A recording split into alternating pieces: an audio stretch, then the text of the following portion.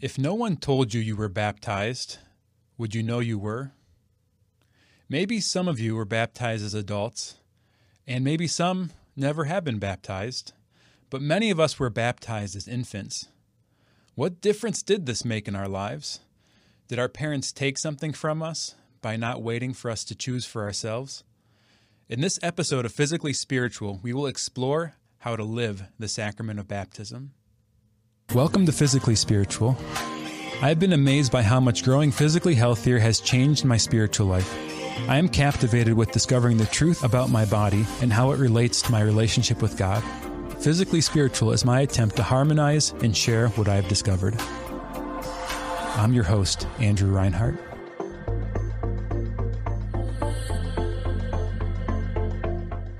Welcome back to Physically Spiritual. As we get started this week, I want to remind you all that if you want to support everything we're doing here at Awaken Catholic, to consider becoming a member of the Awaken Nation. Go to awakencatholic.org/donate to join the nation. Also, consider downloading the new Awaken app. You can go to your App Store or the Google Play Store or the awakenapp.io. The Awaken app is the best way to watch or listen to all the shows on Awaken Catholic.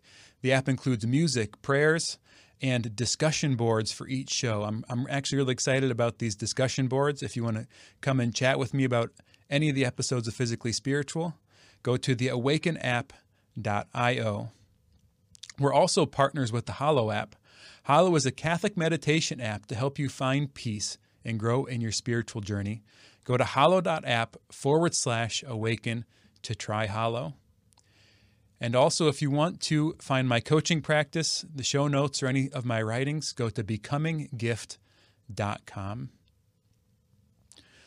All right, so as we're working through Season 2 of Physically Spiritual, in the first 4 episodes, I introduce you to the idea of this three-legged stool. This image of the three-legged stool, I think, is a great metaphor for what it takes to grow in the spiritual life, or what it takes to become like God. So this week, we're going to start building out the first leg of that stool, the sacraments. So the sacraments, as we talked about a few weeks ago, are signs of grace by which God gives us His life, His grace. And this week, we're starting with the sacrament of baptism. So that question I started with, that idea that many of us were baptized as infants, and why on earth do some Christians do that?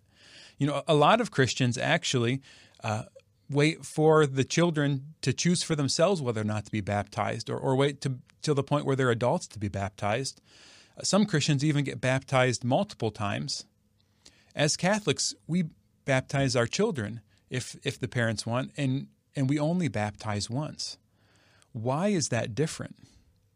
Well, at the heart of it is this idea of sacrament, this idea that it's by these physical signs that God is communicating actual grace to us, or sacramental grace to us.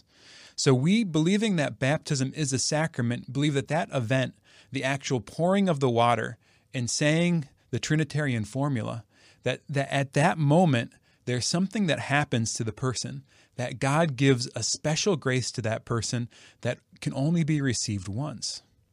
Right? And this is why we'll baptize an infant, because we believe it has the power to actually change their life, to change their outcome, to provide grace to that child as they're growing and developing, that will give them the strength to be more and more who they're called to be. So other Christians that don't have this idea of sacrament, this theology of sacrament, for them, what's at the heart is the personal relationship with Jesus. And while we want to have a personal relationship with Jesus, we actually want to have more than a personal relationship with Jesus. We want to become Jesus. While we believe in that too, they believe that the baptism is just a symbol that personal commitment has happened. So for many Christians, the real power, the moment of grace, is that moment of conversion. It's that moment of becoming a disciple of Christ, right? Maybe you've been asked that perennial question, like, is Jesus Christ your personal Lord and Savior?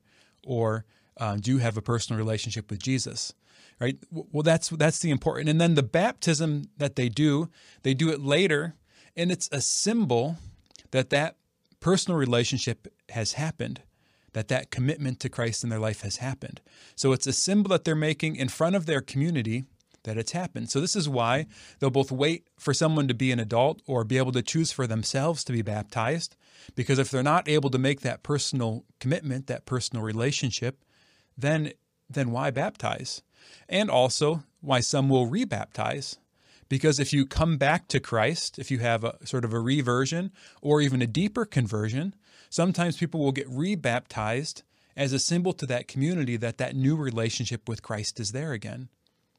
So this explains the difference for many Christians. So what is the actual grace of baptism? Like, what's actually happening? What should the difference be in our life? Well, in order to do that, let's look at our chart of the sacraments. We started looking at this chart of the sacraments in the last episode. It should be up now. So if you are just listening to the podcast, you can get this chart in the show notes or at becominggift.com. So if you go to the show notes at Awaken Catholic, you can see this chart, but it just lays out the 7 sacraments with the 3 kind of layers or 3 different stages you might think of the sacraments. It's called the Sacramentum Tantum, or the symbol itself, the Res et Sacramentum, or the reality in the symbol, and then the Res Tantum, the reality in totality or itself. So for the sacrament of baptism, the Sacramentum Tantum, the symbol itself is the form and matter of the sacrament, what we actually have to do to make it happen. So it's a washing with water. It could be by immersion or by pouring over the head 3 times. And with that is a Trinitarian formula. This is simply the words that Christ gave us at the end of the Gospels. Go forth and baptize all nations in the name of the Father, the Son, and the Holy Spirit. So when somebody baptizes in the Catholic Church, they say, I baptize you in the name of the Father and the Son and the Holy Spirit. It's both important that it's personal, because the person is acting on behalf of Christ. So it's Christ who is baptizing through the person. So it's the person baptizing on behalf of Christ, baptizing an individual, I baptize you, and in the Trinitarian formula, in the name of the Father, the Son, and the Holy Spirit. So that's the matter and the form of the sacrament. And the person being baptized has to not have been baptized before, at least in that formula. Sometimes people might be baptized just in the name of Jesus, or in another way that might not fit the form and matter that the Church uses. So sometimes people will receive a conditional baptism if we're not sure if the previous baptism was valid.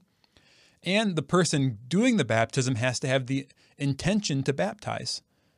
So this is the Sacramentum Tantum, the washing with water, either by pouring or immersion, the Trinitarian formula, an unbaptized person who wants to be baptized or whose parents want them to be baptized, and then somebody who's baptizing who wants to baptize.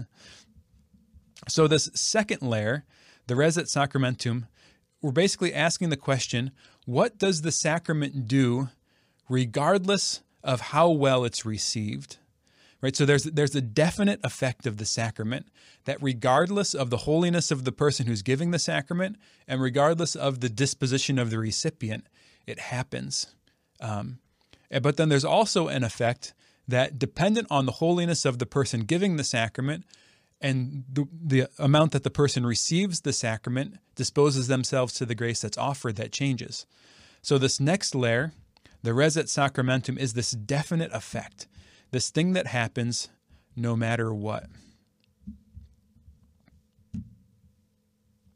So the Res et Sacramentum of the sacrament, first is a baptismal character, what's sometimes called the seal of the sacrament. Second is the forgiveness of sins and the relief of punishment for those sins. And then third is a reception of the Holy Spirit, becoming a partaker in the divine life. So what this symbol of water accomplishes physically, what it does in the world, in baptism it accomplishes spiritually. If you read the scripture, there's almost a a schizophrenic relationship with water in the scripture, especially if you look at the book of Genesis. Water is a symbol of life, right? We have to drink it to have life. You can go a lot longer without food than you can without water. You can go days and days. Somebody once put themselves in a hospital who was very severely overweight and said, "Don't feed me." He didn't eat for over a year, and he still survived. If you go out without water for just 3 or 4 days, you will die. Right? We can go so much longer without food than without water.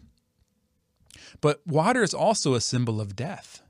Right? Water was the way that God cleansed the earth in the great flood. So the water in the Old Testament is also something dangerous. It's a symbol of God's power and God cleansing the world.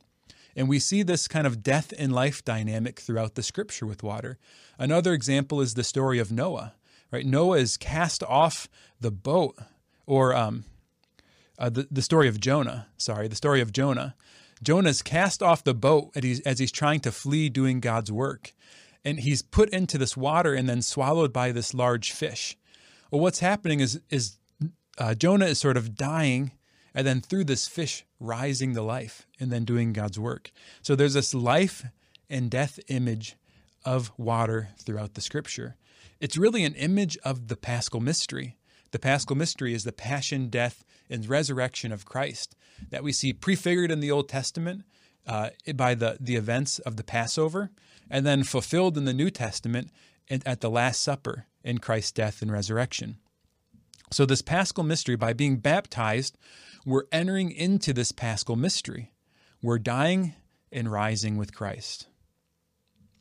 So let's go through these specific effects of baptism. First, Catechism, paragraph 1272, says, we're incorporated into Christ by baptism. The person baptized is configured to Christ. Baptism seals the Christian with the indelible mark or character of his belonging to Christ. No sin can erase this mark, even if sin prevents baptism from bearing the fruits of salvation. Right, so the first effect is the seal of baptism, mark of baptism or character of baptism. The three words are used interchangeably.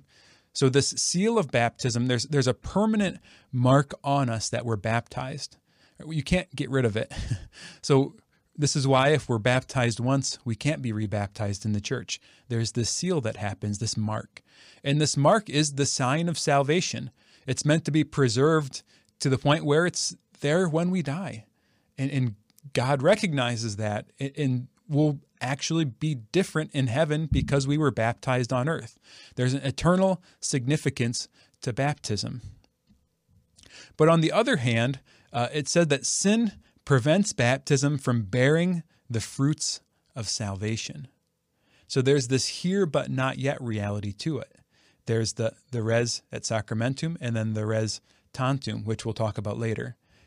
All right, the second effect of baptism, Catechism 1213 says, holy baptism is the basis of the whole Christian life, the gateway to life in the Spirit, and the door which gives access to the other sacraments. Through baptism, we are freed from sin and reborn as sons of God. We become members of Christ, are incorporated into the church, and made sharers in her mission. It says baptism is the sacrament of regeneration through water and the Word. So we believe in baptismal regeneration. What we mean by this is that baptism has the power of forgiving all sin and also the punishment due to that sin. Paragraph 1263 of the baptism says, by baptism all sins are forgiven, original sin and all personal sins, as well as all punishment for sin. And those who have been reborn, nothing remains that would impede their entry into the kingdom of God. Neither Adam's sin nor personal sin, nor the consequences of sin, the gravest of which is separation from God. So the power to forgive all sins in baptism. And we've taken this so seriously. Some people in the past have actually waited to be baptized until their deathbed, which is, I think, a terrible idea. It's kind of like playing roulette with your salvation. But on the other hand, it's also a terrible idea because our spiritual life isn't just something we're waiting to have after we die, but the life we have here on earth is the preamble to the life eternal. Right? The kingdom of God is at hand. Right? The grace of heaven is something we begin to experience here by the grace of prayer and the sacraments and the life of God that comes through the theological virtues. So we're meant to experience our salvation in part now, in seed now, and then in fullness in heaven. All right, and then that third effect of baptism was the reception of the Holy Spirit. It's also called being a partaker of the divine life. You can roll this together with membership in the church. To be part of the church is to be part of the body of Christ. So to be a part of the church is to be a part of Christ, to be Christ. And with this is the grace of justification. What I mean by that is simply the grace of that when we die, we would go to heaven. Right? This is a gift that God gives us, but it's also a grace and a habit. So it's something that can be stable in us as long as we don't forfeit it. You might summarize all these effects of baptism with the concept of divinization. Divinization, or in Greek, theosis.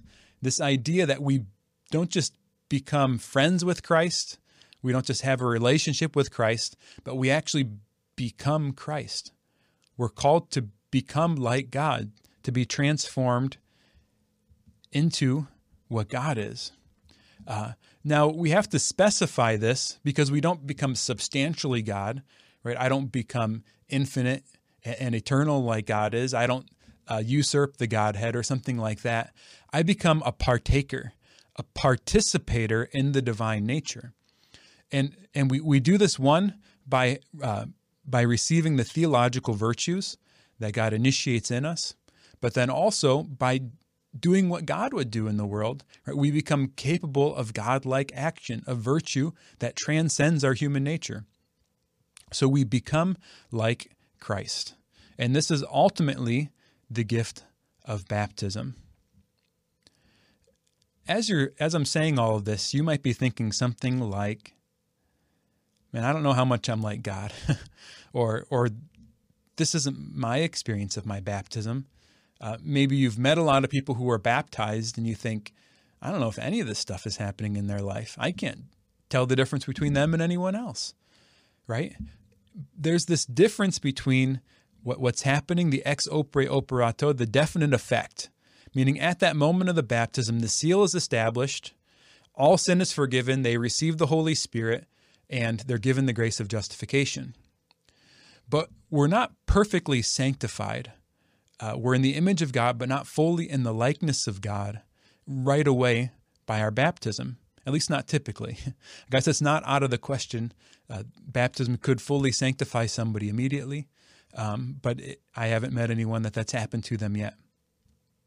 So Catechism paragraph 1264 says, certain temporal consequences of sin remain in the baptized, such as suffering, illness, death, and such frailties inherent in life as weakness of character, and so on, as well as the inclination to sin that tradition calls concupiscence, or metaphorically, the tinder of sin. Since concupiscence is left for us to wrestle with, it cannot harm those who do not consent but manfully resist it by the grace of Jesus Christ. All right, so what's this paragraph saying is that while baptism has these definite effects, the wounds to human nature remain. And as a result of these wounds to human nature remaining, there's also physical consequences to these wounds. In season 1 of Physically Spiritual, in a couple episodes, I talked about the preternatural gifts. Right? St. Thomas Aquinas taught that when Adam and Eve were created, they weren't just created in harmony with God, but they were also given special graces that took them beyond their nature. So, for example, Aquinas taught that by nature, physical things decay, physical things die. So even though Adam and Eve were without sin, they would have still died. So they were given a special grace called a preternatural gift, and one of those was that they would not die. They were also given a knowledge that exceeded their natural knowledge, and a grace to be able to order and conquer their passions in a way that they could always live in accord with God's design. So as a result of sin, these preternatural gifts were forfeited. And these preternatural gifts are not restored on earth in the sacramental order. Now we need to qualify that. Something better than the preternatural gifts is given to us in heaven. But when we're receiving the sacraments, we're receiving a foretaste of heaven, right? So it's that here but not yet. The kingdom of God is at hand. The kingdom of God is perfectly realized at the end of time, but it's realized imperfectly now, most powerfully in the church and the sacraments, but then in my life of grace and the grace that God gives me, it's given. So I'm given something better in the sacraments than the preternatural gifts. But it's something that is just in me in seed, is just in me in an infancy I'm called to grow into. So I'm going to pull up another chart that we looked at before. This second chart is a chart of the faculties of the soul.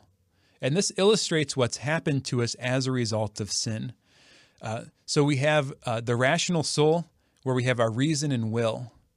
And then the sensitive part of our soul has all of our passions, this internal attraction and repulsion to everything, our internal and external senses.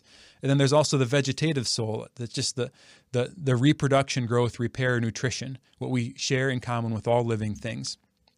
So as a result of sin, the wounding of sin in human nature, what it causes is a darkening of our reason, which then has a domino effect that our will becomes malicious, becomes more evil. Since we don't know the good, we're not capable of the good. Right? The will isn't strong enough or drawn enough to the truth to overcome the leading of the passions. And at the same time, our passions toward things that are attractive now experience concupiscence. They're exaggerated. We want too much or not enough, the wrong place, the wrong time, and so on. But our passions aren't leading us to flourishing. And then toward things that are difficult, the irascible passions, we now have weakness. So in the middle of the person is the will, the heart, right? The place of decision, the place of covenant. But as a result of sin, not only is our mind darkened, so we're less capable of knowing the truth and then being swayed to follow the design that we discover that God's given us. But on the other hand, we also have passions coming up from the bottom that are out of control and seemingly overwhelming. So in the middle where that leaves us is in a state of habitual sin. And what we're given practically on a natural level, we can grow in virtues, in the cardinal virtues of prudence, justice, temperance, and fortitude. But God also gives us supernatural gifts, actual graces. And this grace heals our nature. It comes alongside our will as we're trying to grow in these natural virtues, and also is supernatural. It elevates us above our nature, and we can receive supernatural gifts of these cardinal virtues, supernatural prudence, justice, temperance, and fortitude, and also the supernatural gifts of faith, hope, and love. And this faith, hope, and love makes our mind, our will, and our passions like the way that God would be in the world. Right? This is the idea that Christ came and became man so that man could become like God. And this is what the theological virtues accomplish in us. It makes our faculties Christ-like. So this is the journey of living baptism. Is that these definite effects, these definite characteristics that come into us become something that imbues our entire way of life. So let's now talk about this res tantum, the reality in totality, the reality itself of the sacrament of baptism. I would argue that we can summarize this with this idea of divinization. I want to share something beautiful I heard recently. This is from Father David Macconi. He's a Jesuit. I'm going to share a lecture in the show notes that I heard of his that was just excellent. And he had studied Augustine extensively, especially on the topic of divinization. And in one of his sermons, sermon, I think it's 272, Augustine, I'll link that in the show notes too. Augustine is commenting on this verse from 1 Corinthians. 1 Corinthians 10, verses 17 to 18 says, "Because the loaf of bread is one, We, though many, are one body, for we all partake of the one loaf. Look at Israel according to the flesh. Are not those who eat the sacrifices participants in the altar? Right? This passage is making allusions to communion, to the Eucharist, to the Mass.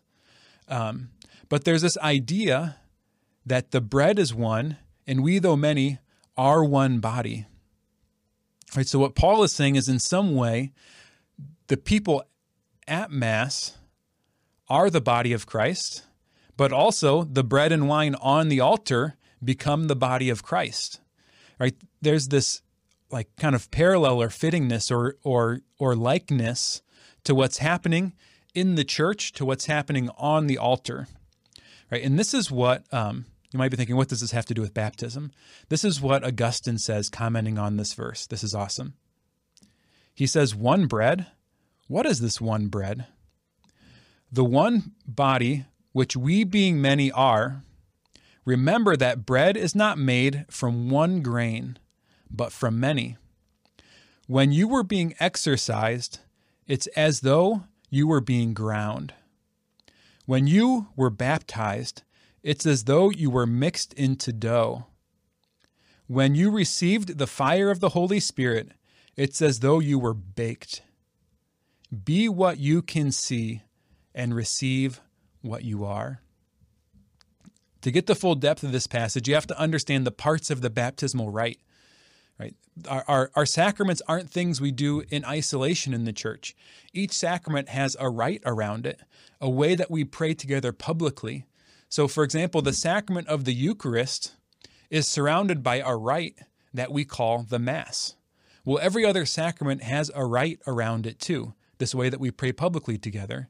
And the rite of baptism has a few elements. Before someone's baptized, a prayer is prayed over them, and it's a prayer of exorcism, right? When I say this, don't necessarily think of like the movies, the exorcisms of people like spinning head, projectile vomiting, talking in Latin and other languages they don't know. No, exorcism is any prayer of deliverance from evil. Now, this could be really important if somebody's coming from a non-Christian religion, maybe some form of paganism. Ancient cults would have included things like ritual orgies and sacrifice to idols that could have had demonic presences behind them and things like this. So people coming into Christian faith could have had a lot of spiritual residue that they would have needed exorcisms. And I think some of this occult stuff is becoming more and more common as our culture becomes less and less Christian. Right? So we pray exorcism over someone before they're baptized, that all evil in their life is washed away, is cast out, is banished from them. And then the washing, right, the pouring of water. And then finally, at the end of baptism is a chrismation. It's an anointing with the oil of chrism, which is a blessed olive oil with a balsam in it. And this oil is a symbol of receiving the Holy Spirit. We're going to talk about this more in the next episode on the sacrament of confirmation. It'll actually be in 3 episodes. We're going to rotate through the legs of the stool. So when Augustine is talking about this verse, he's comparing these 3 stages to the sacrament of baptism or the rite of baptism to the process of making bread. Right? We're ground up in the exorcism, we're purified, and then we're mixed together as dough by the water, and then we're baked in the fire of the Holy Spirit. It's just beautiful. But what it really draws out is, in a way, what happens on the altar at Mass happens to us when we're baptized. Now, it is different, right? There's a sacramental presence in the Eucharist that's special, right? The Eucharist, the substance of the bread, becomes the body, blood, soul, and divinity of Christ in a way that we don't have that substantial change. We don't become substantially God in the same way. But on the other hand, there's a way that we're like Christ that the Eucharist isn't. Right? The Eucharist doesn't get up and walk around. Right? We receive it so that we become the hands and feet of Christ. We become Christ loving in the world, Christ acting in the world. So in a sense, there's a way that we are more intensely the body of Christ as a church, loving and working in the world in a way that the Eucharist is not.